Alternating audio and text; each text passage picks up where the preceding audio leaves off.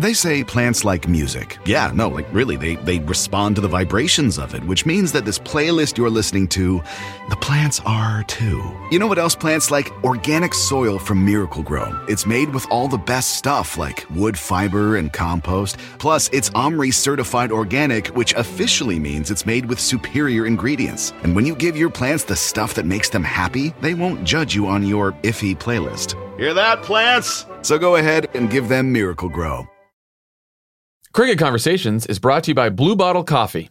I've got to tell you about an epiphany I had a couple of weeks ago, guys. How was it? Well, it was pretty good. Did you take ayahuasca? Someone left a package of Blue Bottle Coffee in the kitchen here at the studio. Then what happened? At first I figured, coffee's coffee. But then I poured myself a cup and holy shit, it completely changed the way I look at coffee. Then it dawned on me. I've been drinking subpar coffee my entire life, but no more. That's because Blue Bottle has an insane dedication to coffee. I don't know if we needed to go that far. They take freshness very seriously. It's true. Blue Bottle works directly with farmers all over the world to source the most delicious and sustainable coffee they can find. The beans are then roasted within 48 hours of your order and shipped right to your door. I would not have taken them any other way. So they arrive at your home at peak freshness, no sitting on a dusty shelf for weeks. And Blue Bottle has something for everyone's palate, from the lighter, fruit-forward profiles to the deep, chocolatey espressos. Look, I've had plenty of coffee in my day. Look what I have drank. You have had plenty of coffee. And Blue Bottle is, without question, the freshest, most delicious coffee I've ever tasted. Do you want to know the truth, guys? What do I do? There's a Blue Bottle coffee right by my house. I just stop on the way to work. You know what's great about it? Can I say that? Yeah, the Blue Bottle. I'm going to be on. I want to be honest with our listeners. The Blue Bottle near our office is not only great coffee, it's the perfect walk length. Also, don't sleep on the breakfast sandwich there either. Pretty delicious. Okay. I don't think you this can is get the that through coffee. the mail. I like the New You Orleans. can't get that through the mail. You They should. can't send it, but it's a very good breakfast sandwich. Sign up for a free trial of fresh, delicious Blue Bottle coffee right now at bluebottlecoffee.com/convos. What have you got to lose? It's a free trial. That's bluebottlecoffee.com/convos. Convos. That's our code for this like this that. show. Convos. CONVOS. Convos. bluebottlecoffee.com/convos. Welcome to the very first episode of Cricket Conversations. Crooked Conversations. I'm John Favreau, and I'm here, as always, with my pals, Buds. John Lovett and Tommy Vitor. Hey. Why did he say our names? I don't know. I just wanted to say it. We're switching it up a little bit. Anyway, guys, we launched Cricket Conversations because the pace of the news doesn't always let us take a deep dive into the political issues, trends, and questions that shape the way we see the world. It's true. Was that your understanding of why we launched this, Tommy? Yeah. This was really your brainchild. Yeah, this was Tommy Vitor's brainchild. I pitched it to you guys. I mean, I think that Donald Trump tweets something and the whole news cycle changes. But meanwhile, we're not talking about really important stuff like the media. Yeah. Voter suppression. Tommy, do you feel Money in do you feel politics. powerful when you had an idea and then made it manifest in the world? Kinda. Yeah. So we launched Cricket Conversations, and you're going to hear me, Lovett, Eventually. Tommy, Pfeiffer, our great contributor network. They're going to bring Crooked's no BS conversational style to topics in politics, media, culture, sports, technology, basically anything that falls outside of the daily news grind. Yeah. So And they're going to be interesting, fun conversations. they're going to be the best. So in our inaugural episode, I sat down with Snapchat's Peter Hamby and Jessica Yellen, who's a reporter on CNN for a long time. Two CNN alums. Two CNN alums, yeah. Hamby was at CNN before Snapchat. And we talked about alumni. We talked about the media. We did a deep dive. One would be an alumnus. Okay. And we did a deep dive into the media's coverage of the 2016 election, which, as we know, was perfect. People spend 6 hours a day on mobile screens. If you're under 30, that way outpaces television, right? Yeah. But I know people in Washington who just got rid of their BlackBerries like 2 years ago. So true. Right? One of the things that makes the left uncomfortable is the consolidation of power. Right. And it's the consolidation of these media organizations that I think has also helped change their tenor. Peter and Jessica are both outstanding guests for this episode. They're two really excellent reporters who are also, they don't get defensive about media coverage. They're very critical of it themselves. I wanted to ask you, normally when you criticize the media, you get a defensive subtweet from an angry journalist. Was that the thrust of the conversation? Not these two. These two are reflective. They have really good ideas, and They have really exciting things to say. So, Sounds better than without that. further ado, we hope you'll enjoy the very first episode of Crooked Conversations.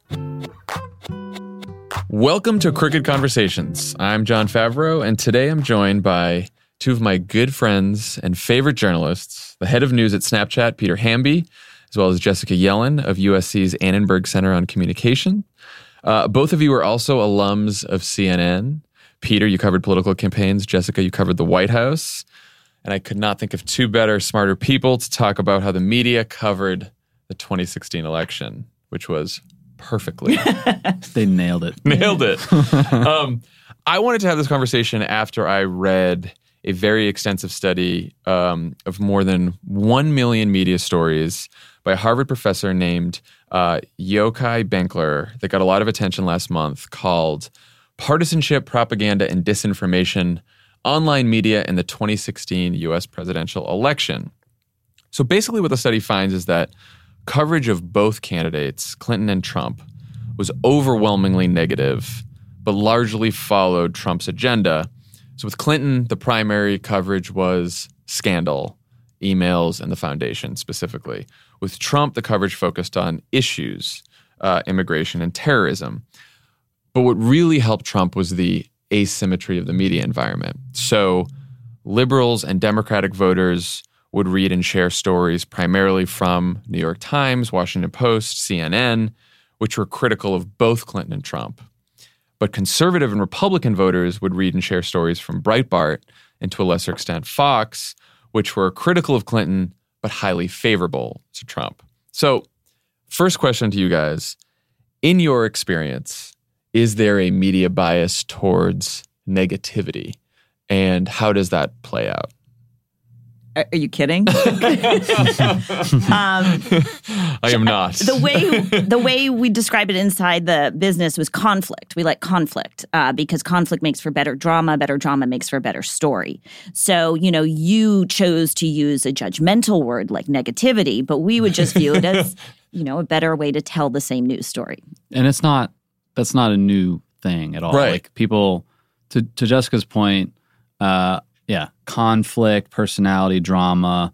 But usually it's someone said something bad about the other candidate and we want to cover it, or someone's poll numbers are down and we're going to cover it.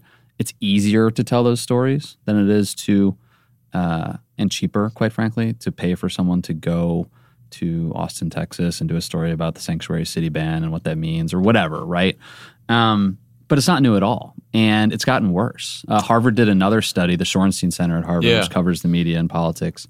And it showed that since 2004, like in each successive presidential campaign, the coverage, the tone of the coverage gets more and more and more negative. And this was the most negative. So that's what I'm looking at is the change, right? Because obviously media coverage, negative, it bleeds, it leads, right? Like this has been forever. But in that Shorenstein study, they showed that coverage of candidates has been more negative than positive since 1984, and it's gotten worse, right, over time, as you just pointed out, Peter.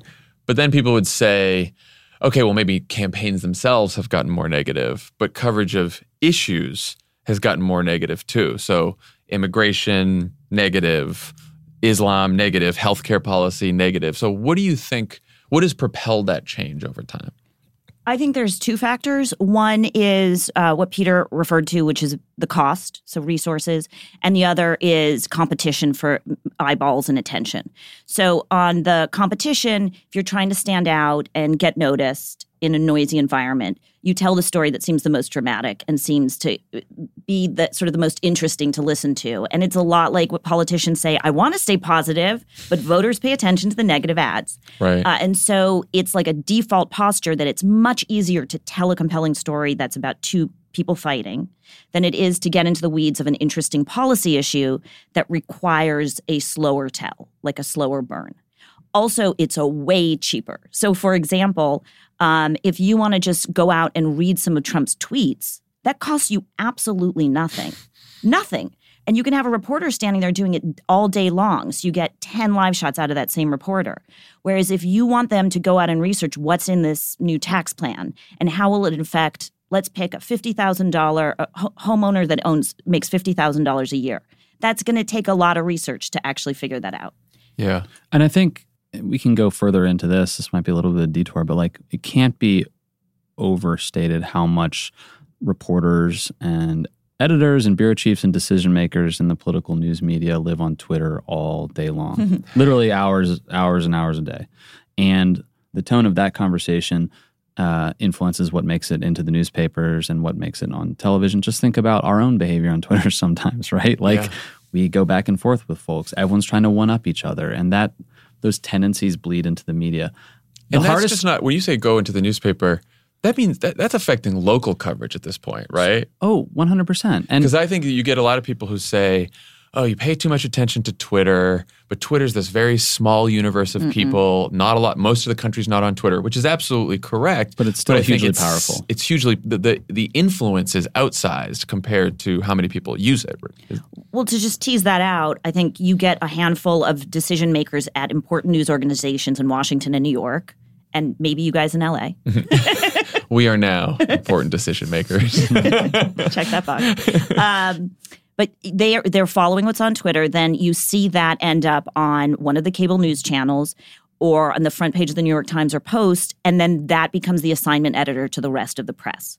Because the rest of the press across the country is looking to a few cable news channels and those major newspapers to drive their coverage. And quite frankly, a lot of those major newspapers and TV shows are looking to like a handful of reporters, like that can really like drive a rundown on a television show with like a single tweet or a single scoop.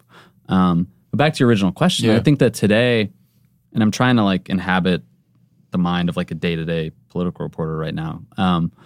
But one of the hardest stories to write in 2017 is a positive story about anyone. It could be a positive profile. It could be here are the ways this person's healthcare plan is good. How crazy is that? I know, but this goes back to what I was saying. Like the track of negative coverage getting worse since 2004 also tracks the explosion of the internet, right? As both a disruptor of news, but also as a means to give everyone in the world a voice. And like, again, if you're a reporter and you write a positive profile about someone, you're going to get flamed by somebody on Twitter, right? And like it spooks us. It spooks people in the media. And I think that's long been in the DNA, like of TV news, print, whatever. But it's just more that conversation is out there now in public, and I think it makes people feel like, okay, I can't say anything positive about a campaign or a person. And why does it spook you as a reporter? Is it because you're worried about an accusation of ideological partisan bias? Ass is it kissing. Just I'm allowed to say that, right? Say anything here. You don't want to be accused of kissing someone's ass. Like, what if you go out and you say this person, worked hard to enact an amazing policy? Who are you buttering up? What's that about? It's seen as source priming. Yeah. In Washington. But you wouldn't have to. I mean, you wouldn't have to say someone's policy. Hillary Clinton comes out with a healthcare policy. You don't say it's amazing. You could say there could be a story that says Hillary Clinton announced her healthcare policy today. She wants to add a public option, right? And here are the pluses of that. Here's the positive parts of that, and here's the negative parts. Here's the things you have to watch for, and here's why she might not be telling the whole truth. And here's what Trump did. And Trump didn't have a policy proposal today because he just accused Ted Cruz's dad of killing JFK. And your show producer would say, "I just went to sleep. That was ambient." He's like, "I want the Ted Cruz's dad thing," right? I'm trying to think back to like an experience at CNN that I had, like when the Tea Party first came about in early 2009, right? During the foreclosure crisis. Who was the guy on CNBC who like stood on the floor and yelled about the Tea Party? What was that guy's name? I can't remember. Well, was it Jim Cramer? No, it wasn't Jim Cramer. It was Rick Santelli. Yeah, Rick Santelli. Rick Santelli. That's right. Asking a bunch of day traders. It's like yelling at President Obama over the TV, right? Yeah, right. So in 2009, the Tea Party was coming about. I think, we at CNN were perceived as reacting too slow and not catching the Tea Party phenomenon, right? And like, I remember some boss person running over to me to like write a story for the CNN political ticker. Remember that, Jessica? Mm-hmm. Because like, we hadn't covered it yet. That is to say, the Washington media is very scared of pissing off the right. They are not super scared of pissing off the left. I don't know if you agree with me on that. 100%. But there is a ecosystem of interest groups of people that work in politics in the conservative side of the spectrum, and then the media, right? The conservative media, who have become very adept at attacking the quote-unquote mainstream media for quote-unquote liberal bias. There's not an analog to that on the left. You have like Media Matters, you have some websites, you have people on Twitter, but it's just not baked into the DNA that they have to worry about the left, because the perception is that the media already is left-leaning, so they're scared of the right. I think that's such an important point, and I would underscore it by saying that when in my career I saw it when I was working in the news in 2004 after Bush was reelected. There was an exit poll showing that Bush was elected on the strength of moral values, moral issues, and that was a top concern for voters. And I remember in the days after that, there was all this hand-wringing and internal discussions at these news organizations. What are these moral issues? What do those people care about? What is this phenomenon? As a us-them kind of thing. Yeah. And then this scramble to reflect those values internally. Now, it later turned out that that was a faulty exit poll and discredited, but it informed sort of political choices, story choices going forward. And that was the first time I saw this kind of panic to make sure we didn't seem liberal, which I never saw in the reverse. And I think that, it's become a misunderstanding of the mainstream media that it is naturally liberal. If you look at the debates in the last presidential election, I would challenge you to find a series of questions about wages on the economy in the early debates. It was always about debt and deficit. There's also, people say the media is liberal or conservative, and it's like a catch-all for every single issue. Right. But you can tell that, maybe some reporters tend to be more liberal on cultural, social issues. But you're right, when it comes to the economy, it's a corporatist position. It is like there is somehow a position in Washington that debts and deficits are bad and cutting the deficit is good, and we've all got to fix entitlements together, and populism, economic populism is bad because that's socialism. Look, there are legitimate views to have, but it's funny that becomes the consensus. I don't think it's an accident. And I think... Well, no, talk more about that. Why don't you think it's an accident? Well, I think that they want to occupy a centrist position on economic issues because these are established institutions owned by major American corporations. Yeah, I don't know if I agree with that. You don't? No, it's certainly baked in. Maybe it's subconscious in some way. Maybe that flows down through executives to network presidents to bureau chiefs and out to the journalists. But as a day-to-day reporter, I never felt No, not that. as a reporter. Yeah. But I mean as the instructions you get, editorial guidance you get from the top is very debt and deficit's what matters. We're really driving debt and deficit. So I agree with what you're saying broadly, though. I think that, and just to demonstrate that I'm still a day-to-day hacky political reporter, I'm going to quote a tweet. But Dave Weigel had a great tweet last week, and it said, and he showed two Huffington Post polls, right? And it was in Washington, Bernie Sanders is a wild-eyed communist. Out in the country, he's the most popular politician that there is. And not to, say that Bernie is the savior of, has the best economic agenda or anything like that, but there is a substantial disconnect between how a lot of people in this country talk about the economy, what their economic experiences are, not just with wages, but with student loans, right? With just simple things like buying a car. And look, I think with journalists, a lot of journalists, what is normative to them? They went to nice schools and whether they grew up in, Alabama or Ohio or Tennessee or New York, they now live in New York and Washington. And I think this is not a new claim, but because of that are not completely in touch with, what your day-to-day voter is experiencing. Crooked Conversations is brought to you by Stamps.com. With the holidays almost here, who has time to go to the post office? Not us. Not us. It'll be crowded with people sending holiday cards and gifts. So what do?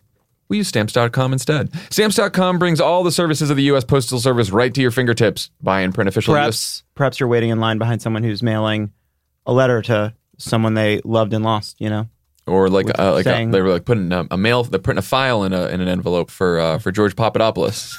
No, you got to still bake that do that? into. You got to bake that into a cake like the Beagley Boys. Stamps.com brings all the services of the U.S. Postal Service right to your fingertips. Buy and print official U.S. postage for any letter, any package, any class of mail using your own computer and printer. Then the mail carrier picks it up. Stamps.com makes it easy. They'll send you a digital scale which automatically calculates exact postage. They'll even help you decide the best class of mail every time. Print postage any day, anytime, because unlike the post office, Stamps.com is always open. And right now, you too can enjoy the Stamps.com service with a special offer that includes a 4-week trial plus postage and a digital scale without long-term commitments. Avoid the craziness of the holidays at the post office. Go to Stamps.com, click on the microphone at the top of the homepage, and type in Crooked Convo. That's Stamps.com, enter Crooked Convo. Crooked Convo. Stamps.com, never go to the post office again.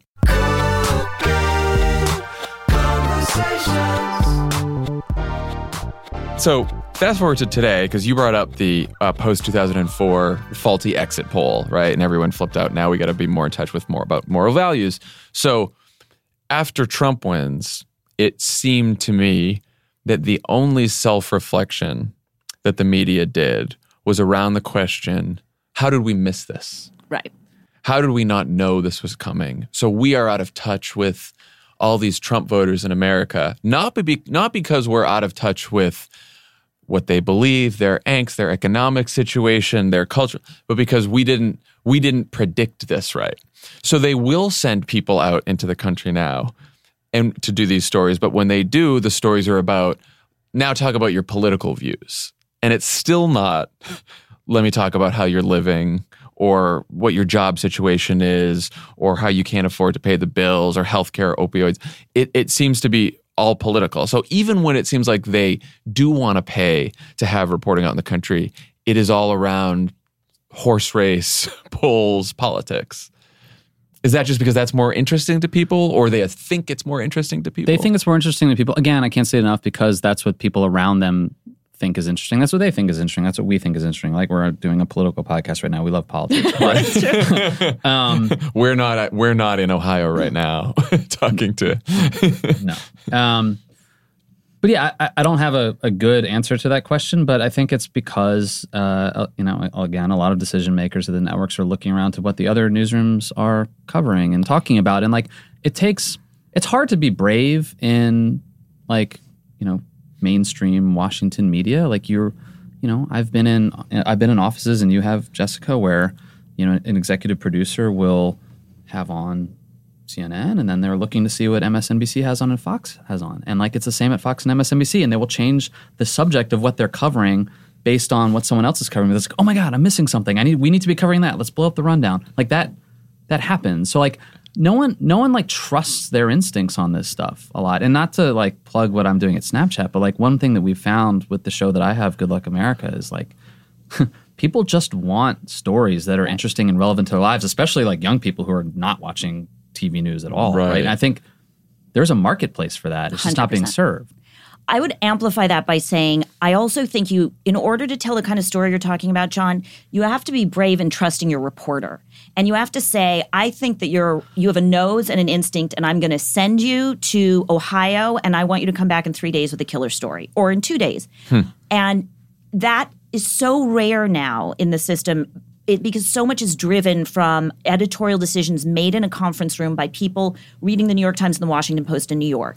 And they tell you what to report. So talk more about that, because you've both talked about this, and I find this fascinating, and I think a lot of people don't have a window into how these decisions are made. So say you're a reporter who wants to come into work, you work at CNN, and you say, like, I want to cover the issues, right? And I want to be tough on the candidates, both sides, but I want to do it on substance, and I want to then talk to voters and figure out how that. And so you go to your editors or your news directors or whoever it may be, and you say, I want to cover this story. How do the decisions get made every day in the newsroom? I think the bigger barrier to entry for a journalist who has an idea is not that it's not that they like don't want to cover policy necessarily. I think everyone's trying to be counterintuitive. Like, I think reporters want to be counterintuitive, but they get this like pressure not to be from the bosses. Does that make sense? Like, so here's a good example. So again, this is more politics than policy, but in January of 2014, I did a bunch of reporting in Iowa about just like, and way before the primaries started, like, hey, what do you guys think about Hillary? Just talk to like dozens and dozens of people, activists, elected officials. Everyone said what eventually came true. Kind of like out of touch generationally. I want to see more voices. She's not populist enough for me. I want someone to talk about, wages and universal health care. And so I wrote this story that was like, Hillary has an Iowa problem and there's a lane for someone on the left. Brought that back to CNN. They were actually good about it. Like they put me on TV to talk about it, whatever. But there were lots of people also that I worked with that were like, nah, this isn't true, right? There's a received wisdom, in other words, that's the barrier to entry for both policy and politics stories that, as Jessica said, a certain narrative has to be true. And if you like try to deviate from that, you sort of get punished for it. Yes, you get punished for it. Either your piece doesn't get traction or you get slammed by whoever you're being critical of and you get no backup. So it's a big risk. And you get punished by, it sounds like, your peer group on Twitter, right? Right. So it sounds silly, but no, it's true. I've seen it. There are times when you want to tweet something and it's different than the prevailing narrative, and you're like, should I hit tweet on this? Because I know I'm going to either look like and you could be, John, naive, be dead right, and you will not get any retweets or likes on that because it's not what the pack is thinking, right? And that is it seems like weird, the worst worst sin is not to be savvy enough, not to have. Everyone has to be. Yes, everyone in Washington has to be smarter than the other person, has some kind of inside information. This is a crazy story. A reporter that I know one time had an on-the-record quote, like with some kind of political wisdom attached to it, and chose to put it on background because that made that person seem savvier and more inside. Because I have anonymous sources. Yeah. Yes. I know. And that, one, I won't betray my great source to other people, and two, I have this special kind of wisdom that no one else can have access to. Well, also, I noticed there are reporters who will make things anonymous or unnamed sources so that they could elevate the status of the source. So it seems like you're talking to a higher level. I mean, there's all sorts of games that get played. The Times doesn't do this, but the Post does these days. They'll like break a story and be like, we talked to 17 White House sources. It's like you don't need to like one up everybody. Like lots of White House. We know that it's a leaky sources. White House. Right. Yeah. So, I mean, do you think the media is making some of the same mistakes now that they made during the campaign? Do you think they've learned any lessons? So there's two parts there. One, I do think they're making some of the same mistakes. And specifically, it is sticking to a narrative narrowly and not educating us about what's happening in our world. So, for example, we are narrowly obsessed on, the dramas of the Trump White House, literally like office intrigue, palace intrigue there, the president's tweeting, and, North Korea. But at the same time, we do know that these agencies are being gutted, that they're reversing regulations left and right, and there's almost no headline reporting, front page reporting, or top of the hour reporting on the networks about what is happening. And I wanted, Rex Tillerson hasn't staffed up the State Department. What are the consequences of this? It's going to matter. How about the EPA? How about HHS? Let's hear about what's actually happening. There are enormous numbers of whistleblowers who are complaining. Chase them. What do they have to say? We're not hearing these stories. And they get covered in some of the pages of the Washington Post, and the Post has been astonishingly good. But the story is overwhelmingly Russia, Russia, Russia, and Trump's insanity, and North Korea. And we're missing the broader picture of how Americans' everyday lives are being impacted by this administration. And I think to answer that question and still try to pin down what you said before about like why policy doesn't cover it, it's important to do a taxonomy of like what kind of stories are out there, because there is really great reporting right now about what's happening at the EPA, with opioids, with HUD. Like people are writing those stories, right? They are there. They're being written. They're being written by everyone from the Washington Post, New York Times, to ProPublica, like whatever. CBS News. They're not getting oxygen. They're not getting oxygen, and that's the important point. There's this like line that gets like snipped between what a lot of reporters are doing and then what people choose to talk about on Twitter and also like what gets on cable news. Television. Because this, exactly. That And to I think me a is lot the of big- us, when we are talking about the media, we're like conjuring like a waterfall of tweets and the cable news Right, machine right. noise and the network news, right? And when you do turn on the TV, you don't see those stories. But it doesn't mean that there aren't There's great reporting so many being done, reporters doing 100%. that. I agree. I with you. noticed this during the last healthcare debate over Graham Cassidy, is there were a lot of activists on Twitter saying, no one is covering Graham Cassidy. No one is covering what's about to happen. And all these reporters on Twitter started getting really angry, and they're like, this is my piece. I wrote this. Right. And what the activists really meant is no one on television was covering it. And it wasn't being talked about on Twitter, which is true. But there seems to be this gap where there's a bunch of journalists, particularly print journalists, who are trying to write these stories, but then 100%. I don't watch. It's funny. I don't watch cable anymore since we've been doing Crooked Media here. And then every once in a while, when Donald Trump is on television, we know he's giving a press conference. I'm like, well, we should watch this. And you watch like 2 minutes of punditry, and it doesn't matter if it's CNN or MSNBC or Fox or the network news. It is such garbage because it's all Russia or it's a hurricane. It's Russia or a hurricane Or North Korea. or Donald Trump or North Korea, and there is almost nothing else. The only thing I hate about Crooked Media is that when you call cable news such garbage that the people listening can't see the look on your face. It's so incredible. It is amazing because I used to watch it all the time, and I was Yeah. angry with it, but I was like, yeah, this is what we're all watching. So this is something else that's important to unpack. Everyone should think about their own career paths in their daily lives. Like people listening, you could be an attorney, you could be a doctor, you could be a teacher, you could be a mechanic, whatever.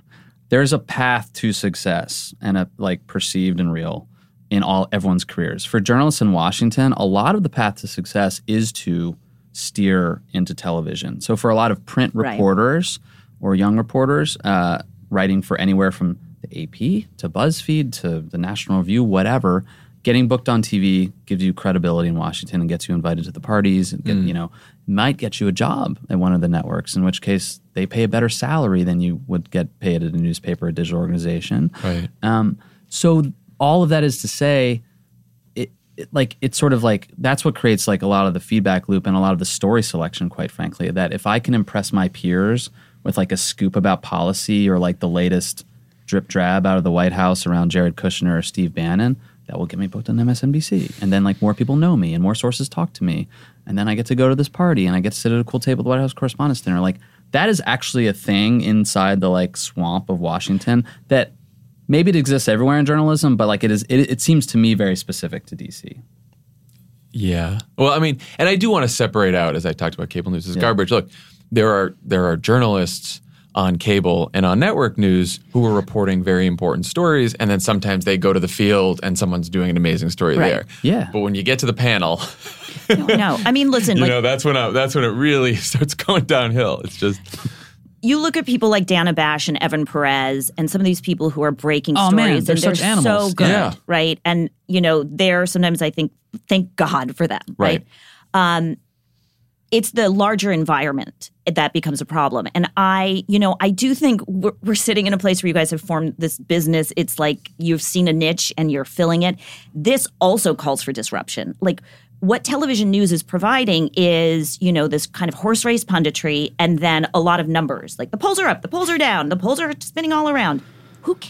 It's not really addressing what people want. Well, this is something that yes. And this is something that I think like someone like Steve Bannon smartly tapped into, which is just that like people don't just think the media is like liberal and elite, and in a lot of ways, sure it is. But like they also just think it's dumb and irrelevant. Yes. Right. huge. And that creates a lane for places like this, right? Like hopefully the stuff I'm doing, but then also lots of other news organizations or fake news organizations or like just crappy, like clickbaity organizations. But there is a lane out there for information because a lot of the sort of mainstream press isn't super relevant. Well, I thought in this study what was really interesting is, a lot of us and a lot of people in traditional media have assumed that the whole debate around fake news and Facebook posts getting spread everywhere and all that kind of stuff, like that's what might have tipped the election.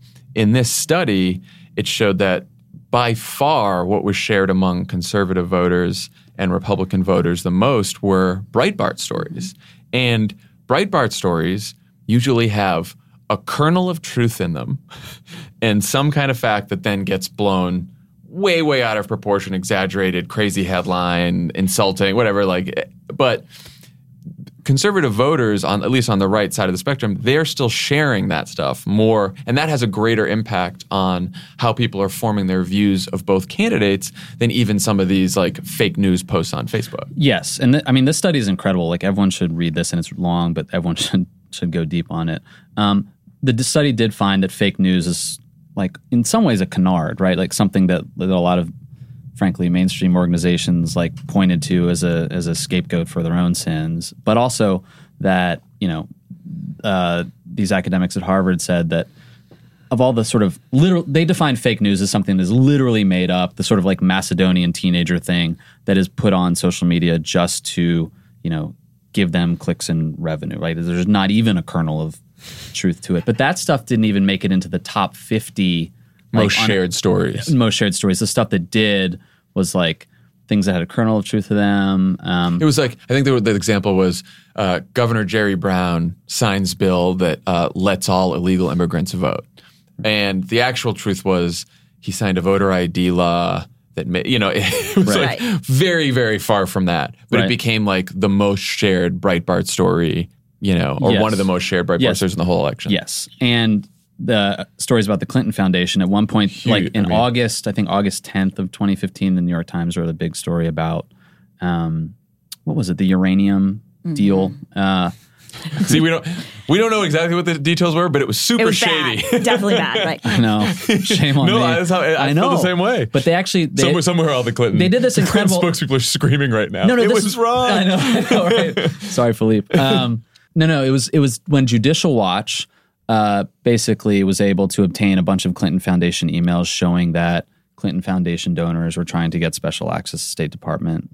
Nothing actually came of it, but there was a flood of emails now available to people on the internet, including reporters. This study actually does a map and shows that the most shared content around that email story was 1, Judicial Watch, 2, Breitbart, and 3, the New York Times on Facebook, right? Right. And so, again, that's the first touch for a lot of news consumers and voters around these stories is them seeing it there, and they're like, oh, Breitbart is then telling them about this, linking back to a New York Times article story about it. But this is what jumped out at me at the study, and this goes back to the sort of Washington institutional media not really paying attention to what voters care about in terms of issues, but also how they get information. I think that's a big problem that a lot of people in Washington think that they're at the center of the universe when it comes to information consumption. The White House briefing room is the beginning and end. Right. They are the gatekeepers of news. Whereas their place in the world is actually shrinking. So these were among the top 30 linked to news sites on Facebook during the campaign. You have New York Times, CNN, Breitbart, Huffington Post, The Hill are the top 5. Number 7, Politicus USA, which is a liberal site. 11, Conservative Tribune. 12, Gateway Pundit, Raw Story, U.S. Uncut, Political Insider, Daily News Bin, Western Journalism, Bipartisan Report, Addicting Info, Occupy Democrats, Truth Feed. This is making up half this list of the top 50 news sites. So There's major millions publications not on there. No, major publications are not reaching as many people as those places. Now, go to any sort of, bar or cocktail party in Washington and ask people where they get their news. No one's talking about They're Gateway reading Pundit. the Wall Street Journal. They're not reading Gateway Pundit. You know what's interesting about that study is the least influential news outlets were the center-right outlets. Mm-hmm. Wall Street Journal and, I don't know, some of the other ones like that. But they also said that their influence in 2012, the Weekly Standard and the National Review, Right. shrunk dramatically in 2016. One, because that followed dear leader, whatever, Trump, sort of became the embodiment of conservative sentiment, and those other news organizations that put up a principled sort of never Trump stand sort of lost their resonance among the base. But that crystallizes just how quickly the media landscape is changing. In just 2 years, websites that were sort of influential erode, and that to me, is something that I think Washington also needs to understand. Like, even between 2012 and 2016, the amount of time spent on mobile screens in this country doubled. People spend 6 hours a day on mobile screens. If you're under 30, that way outpaces television, right? Yeah. But I know people in Washington who just got rid of their BlackBerries like 2 years ago. Right? This also goes to a larger trend, which is the anti-establishment sentiment on the far right, on the right, I should say, which you've seen accelerate more quickly than on the left. But I predict it will follow on the left. And I wouldn't be surprised if the mainstream news organizations suffer as a result of that. You saw that Breitbart, in part, like sort of cut out Fox News's knees a little bit by attacking Fox during the early period of the campaign. And, you know, Fox has conservative viewers have less trust in Fox now than they did prior to the campaign. And I think that you might start to see this. Now, liberals are increasingly trusting of, say, the New York Times and CNN post-election. But it's a little counterintuitive, and I wouldn't be surprised if that happens. I mean, I as a liberal, as a political person still, when there is a candidate, when there is another Democratic candidate, that candidate will be treated like Hillary Clinton was treated. Right. And no, I think we can argue whether she was a particularly weak candidate or not, and that will go on forever, and she faced additional challenges, sexism, everything else. But this trend of the traditional media outlets that get shared among people on the left, New York Times, Washington Post, CNN, covering both Democrats and Republicans negatively is going to continue. I don't think it was unique to Hillary Clinton. And the study also said that the right side of the ecosystem was much more insular, so people on the right were more likely to either watch Fox News or read Breitbart on social media and not really go outside of that lane. Whereas on the left and the center left, yes, there were, left sites, but they were also more interested in just sort of mainstream. Well, the right has done a much more effective job at creating the ecosystem in which their own material is shared internally and circulates and speeds up. And the left, they're all on the same page. And it's a bigger phenomenon. The one point I'd slightly differ on is it can get overstated because I hear people say all the time, how are we ever, conservatives never listen to the CNN or read the New York Times. How will we ever have a common discussion? That's overstated. There is some overlap. It's just less. Would you agree? I mean, you're still seeing conservatives listening to CNN, reading the New York Times. Yeah. Just not to the same extent. But I wonder if it's the conservatives who are the Wall Street Journal, National Review, Weekly Standard, Never Trump crowd. Like sometimes on Twitter it seems they are still having a debate with the mainstream left and the mainstream media. But the Steve Bannons of the world, they've moved on. Steve Bannon doesn't give a fuck what's in the New York Times. And this is the Washington Post, unless he's placing a story about Clinton cash. This is a huge element of the media asymmetry conversation. Cricket Conversations is brought to you by Soothe. Soothe. Lots of things in life that can stress you out or make you tense. You know what stresses me out? Like an indictment. You know what would stress me out? If Tommy told the story again about Hannah suggesting Soothes like it's the first time. Oh, I'm sorry. I'm sorry, original guy. Where's your hamburger? Ran about this one. Jerk. This is why people tune into the ads, guys. This kind of banter right here. It's so hot in here. Will you get to it? It's so hot in here. It's really like it's like that experiment from Ghostbusters to get us fighting. Hey, I don't even know if this is on in the main part of the office. Turn the AC down. God, turn the AC down. Soothe is an on-demand massage service that delivers a hand-selected... Slack somebody, please. It's so hot. Tell them to put on blankets and shawls and get the AC blasting in here. We're going to fix it at the new office, but it's too hot. We're going to... Chris, cut all this. No, leave a little in. A little. He's just so loud. Soothe is an on-demand massage service that delivers a hand-selected, licensed, and experienced massage therapist to you in the comfort of your own home, hotel, or office in as little as an hour. We're not doing Soothes in the office, guys. You keep saying that, but it's good. Well, not this office. I hope Lovett makes the joke about no Soothes in the office again because it's super original. Soothe shows up with everything. They bring the massage table, sheets, oil, and even music, so you can unwind no matter where you are. You choose the kind of massage you want, from Swedish and sport to deep tissue and more.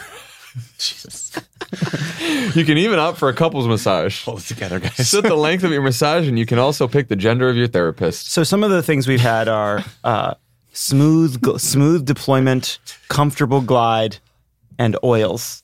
Therapists can earn over 3.5 times what they'd make at the spa while maintaining incredible schedule flexibility. That means you can even book a massage for 10 p.m. on a Wednesday.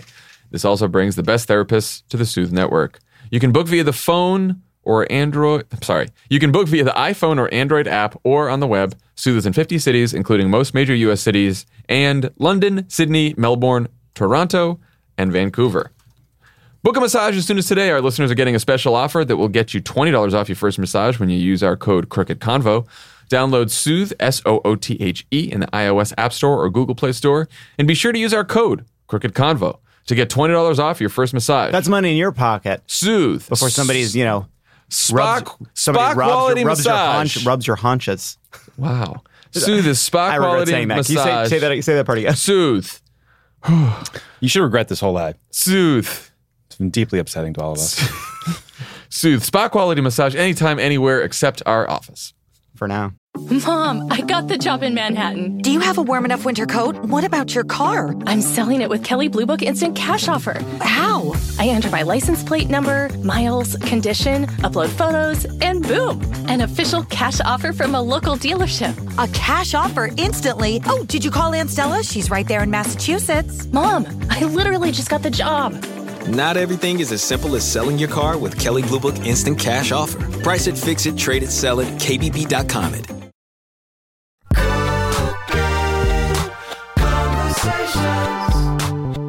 We think on like in the center and center-left media, they play by a certain respect for rules, right? The rules of journalism, the sort of like fact-checking and sourcing, right, et cetera. On the right side of the ecosystem, they're not playing by those rules. Right. And look, Breitbart actually does have reporters, right? Like they have people covering events, breaking news, right? Whatever. Like they might overwrite those stories and they might hype them up. And some of it might be garbage. But like there are other websites like the ones I just rattled off to you where they have no accountability.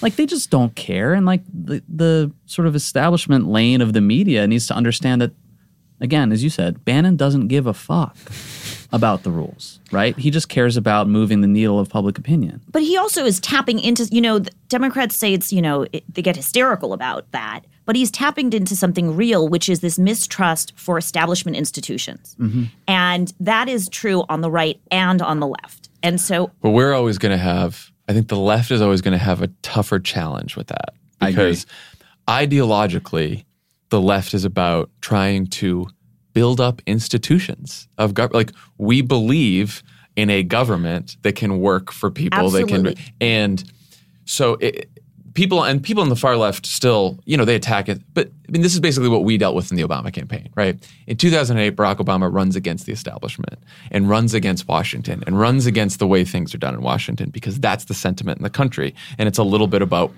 like what Donald Trump did. There's shades of what Donald Trump did in 2016, but it's anti-establishment. Barack Obama wins. He's president. He's in government for 8 years.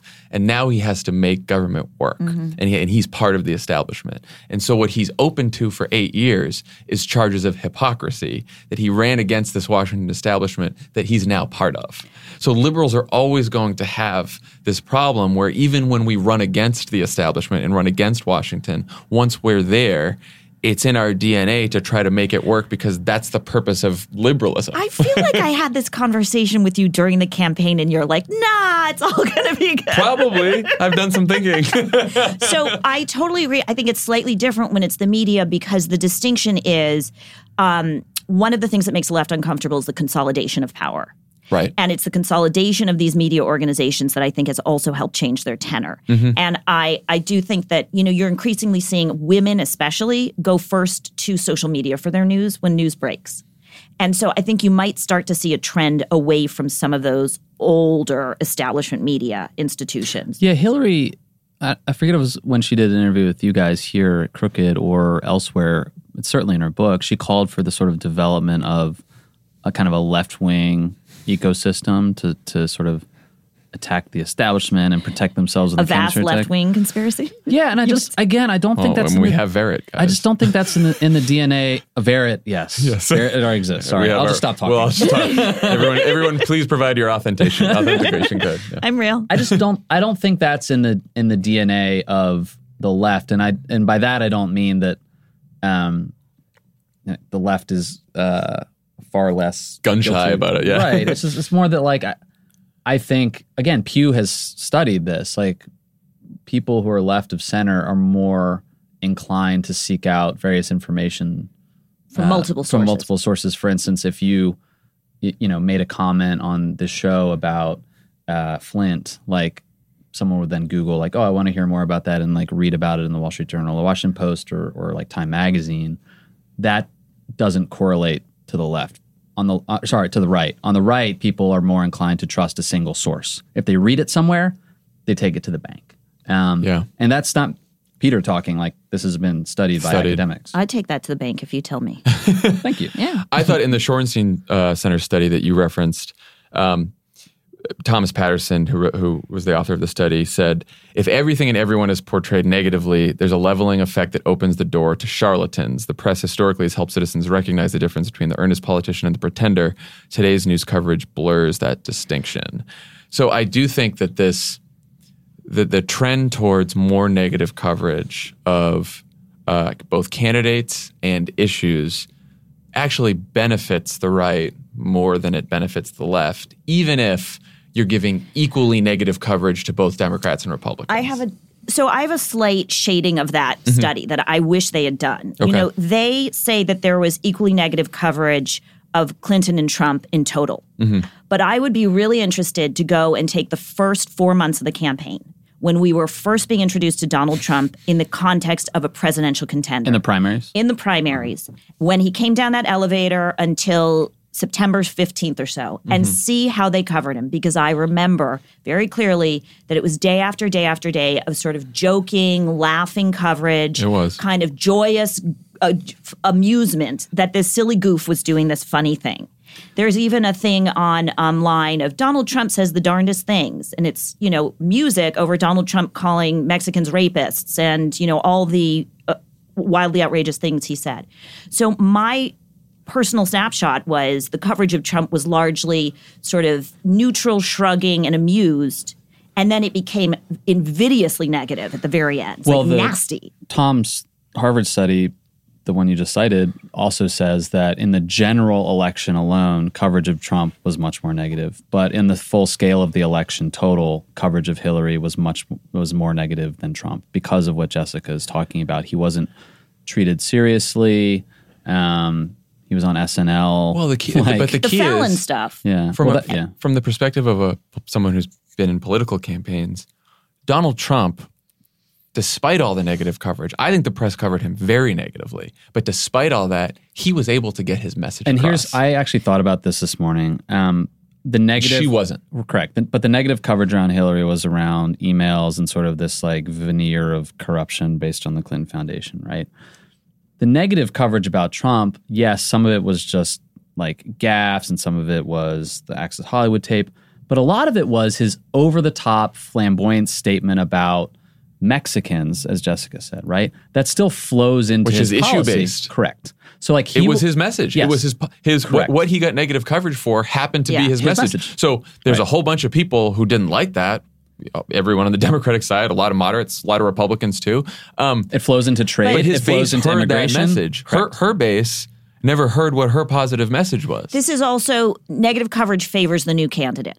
And coverage favors the new candidate. That's true, and too. So part of it is, a shiny new toy. Let's talk about his things. What does he have on him? And oh my gosh, she's the toy it's in the back of the bin for years. We're so bored. So he gets a lot more attention. Plus, unique to him, he's highly tactical. He doesn't have long-term strategy. He just tries to win this news cycle. And the media loves that because we want you to make our news cycle sing. Yeah, and it can't be... I don't know. I know this has been flogged to death, but the amount of earned media really matters. This election was about earned media and social media, and it wasn't about paid media, right? Trump didn't spend for all the talk of money in politics. Correct. It's true. The television ads mattered very little. Very little, and Trump spent money on TV for the last 2 months of the campaign.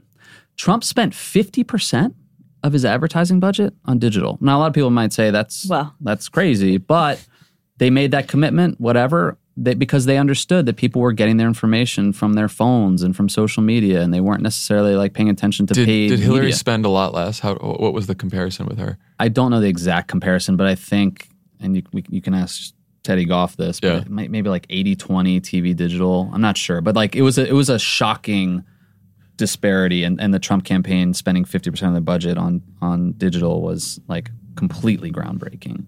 And the TV executives will say, well, Trump talked, like he would call in, like the other people weren't volunteering to call in. Look, like I have a lot of sympathy for the other guys working on these Republican campaigns. Like, okay, Bobby Jindal would love to be on This Week, or Bobby Jindal would love to go on, any like CNN, whatever. But like, you're just going to ask him about Donald Trump, right?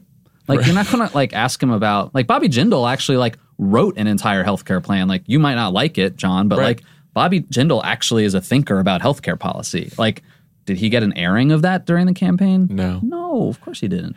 The anecdote from Hillary's book that will stay with me as I think about future elections and media coverage is she's complaining about how she actually did have an economic message and it never broke through. And she talks about how her and Tim Kaine go on this bus tour. It was like a Rust Belt bus tour. And they're talking about their economic message. And every day they're getting good local coverage about this. And no one ever knows that they did this, because while they were doing that, Donald Trump attacked Khan, Khizr Khan, and the father of a Gold Star family, father of a fallen soldier. And that fight dominated the news completely.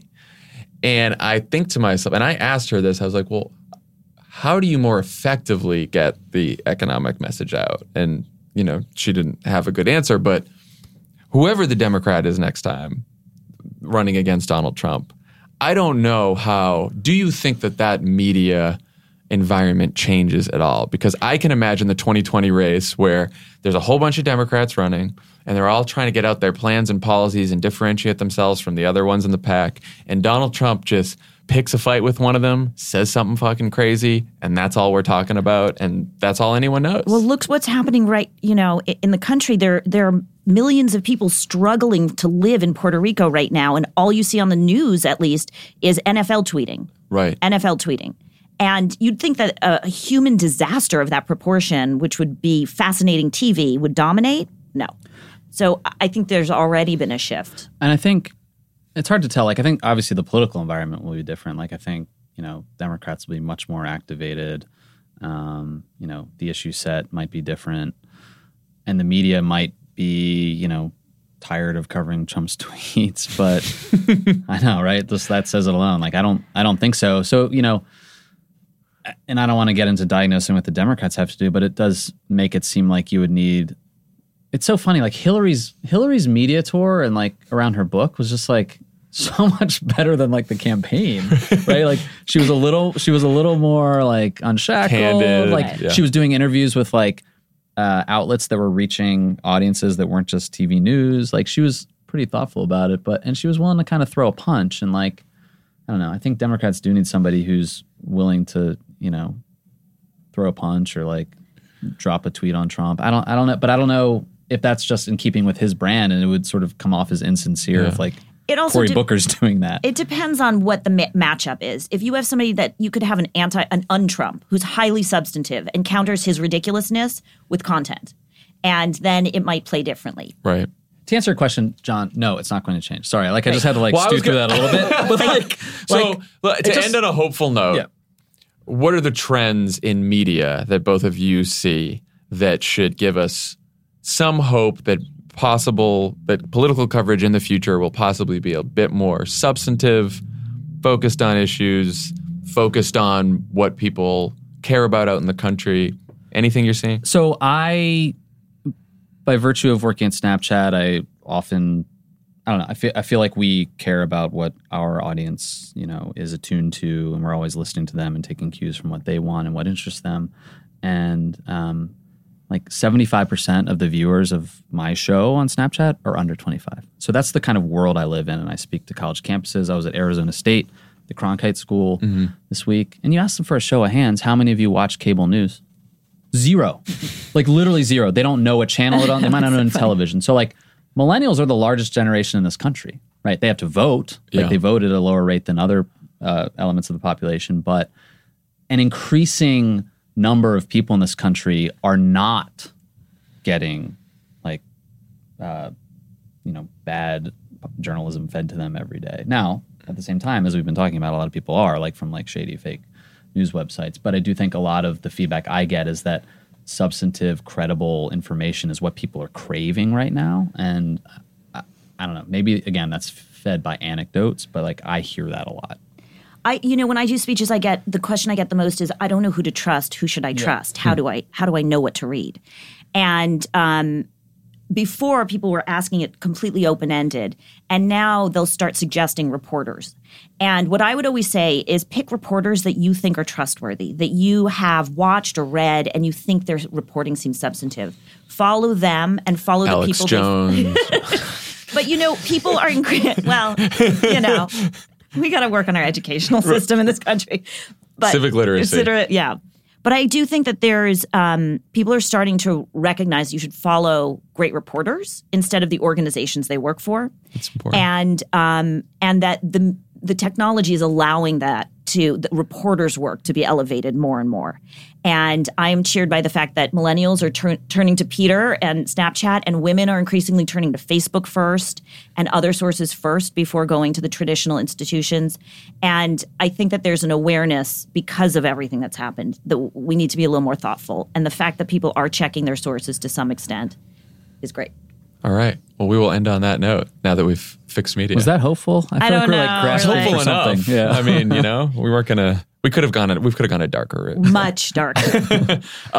Peter Hamby, Jessica Yellen, thank you so much for joining Crooked Conversations. Thank you. Fun.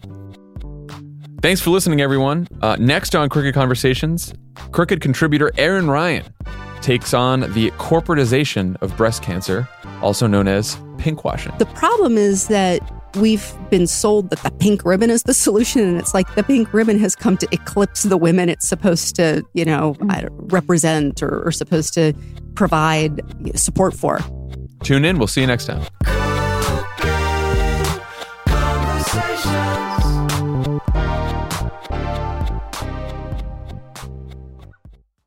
They say plants like music. Yeah, no, like really, they respond to the vibrations of it, which means that this playlist you're listening to, the plants are too. You know what else plants like? Organic soil from Miracle-Gro. It's made with all the best stuff like wood fiber and compost. Plus, it's OMRI certified organic, which officially means it's made with superior ingredients. And when you give your plants the stuff that makes them happy, they won't judge you on your iffy playlist. Hear that, plants? So go ahead and give them Miracle-Gro.